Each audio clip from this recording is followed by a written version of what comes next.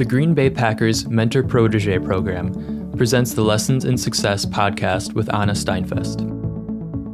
Every week, we will bring you the strategies and resources you need to build your business and add knowledge and expertise in order to have a profitable future for your business. Here's your host, the administrator of the Green Bay Packers Mentor Protege program, Anna Steinfest. Hello, everyone, and thank you for listening to our new episode of the podcast, Lessons in Success. I'm here with my co-host, Dr. Michael Troyer, and today we'll talk about why another meeting.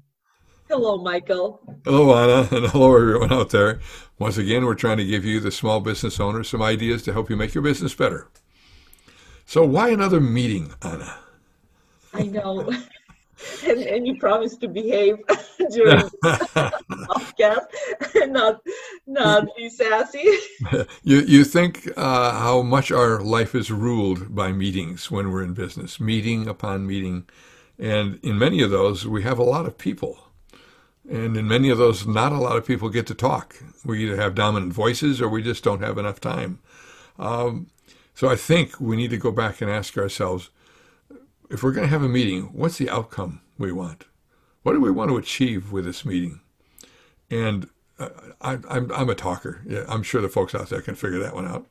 I think you're an extrovert too, Anna. And yet, what do we do when we first get in the meeting? Hey, how you doing, Anna? What did you think of the football game Sunday night? And we've used up 10 minutes right off the bat.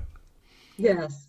We spend a lot of time on the kind of a casual talk, and until we start talking about the meeting and the agenda, everyone has different opinions and pulls you in a different direction. At the end of the meeting, you have not solved anything. And Anna, by the way, for that meeting we're going to have, we need Fred in there and we need Sarah, because we're trying to build a team here. So let's get them into this, because then they can be part of the team.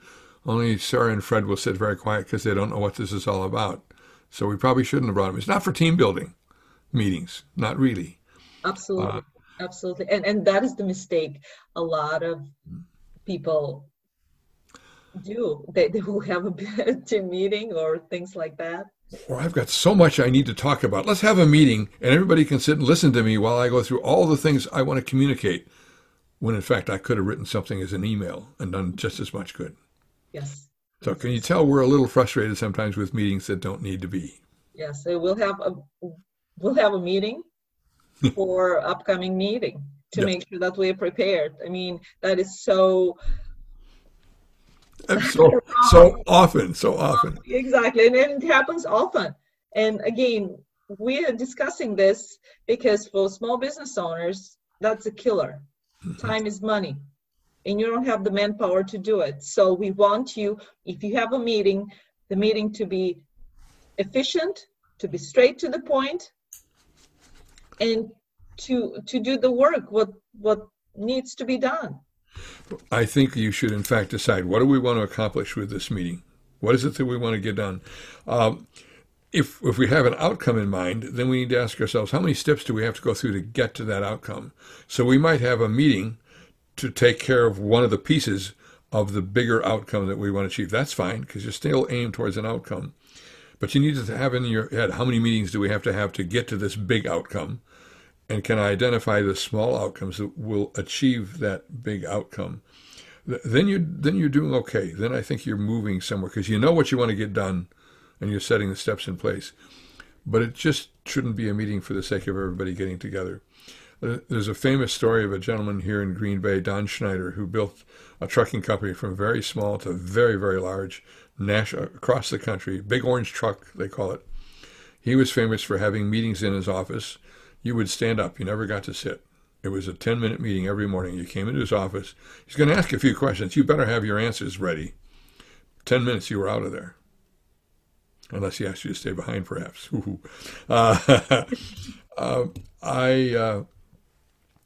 I think you want your best and most talented people to attend the next meeting. If this meeting isn't productive, they may not come back. They may find an excuse. I think how many salespeople don't want to listen to strategic planning sessions, so they go out and sell to somebody that they don't have on their calendar. I used to see it happen. So don't waste a very useful tool, a meeting, which is overused in my mind sometimes. And don't use people's time, which is very scarce, with an agenda that's too full. And sometimes just to prevent that from happening, you may decide that you will email some information prior to the meeting and ask everyone to be prepared. So when they come to the meeting, you know that everything, you will move fast, you need an answer, everyone will give their feedback. And in fact, a lot of times you may decide to put timing on the agenda topics to make sure that you don't go over and you keep everybody tight, move on to the next topic. If something needs to be explored further, put it on the parking lot and assign person to research and get back to everyone via email.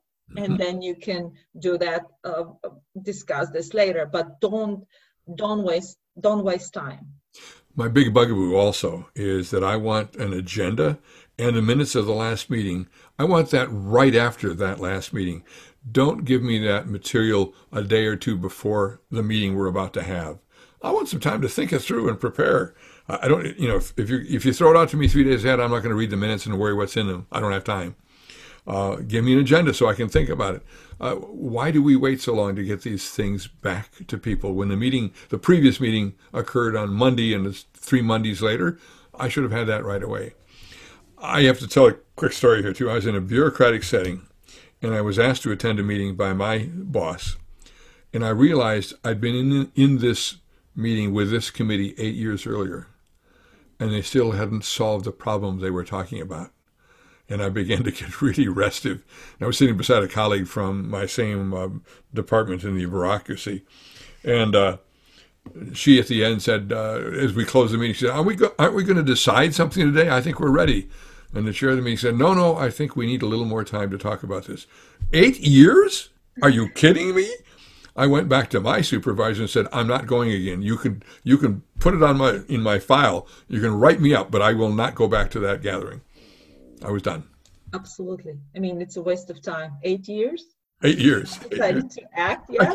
I couldn't believe it, but bureaucracy. Well, I'm on some committees right now. I don't want to name them. 20 years later, it's the same challenges, and people are talking about the same problems, and no one wants to act. Everyone wants to talk about. And I have to go back to our prior topic for just a moment. Are you focusing on the right problem? So many times, if we don't take time to be sure we have the problem right, we've framed it right, that's why it never gets solved and why we have to keep meeting on it. We meet forever because the problem is never solvable. So if it's not solved after the third time, take it off from the agenda. That's pretty much it.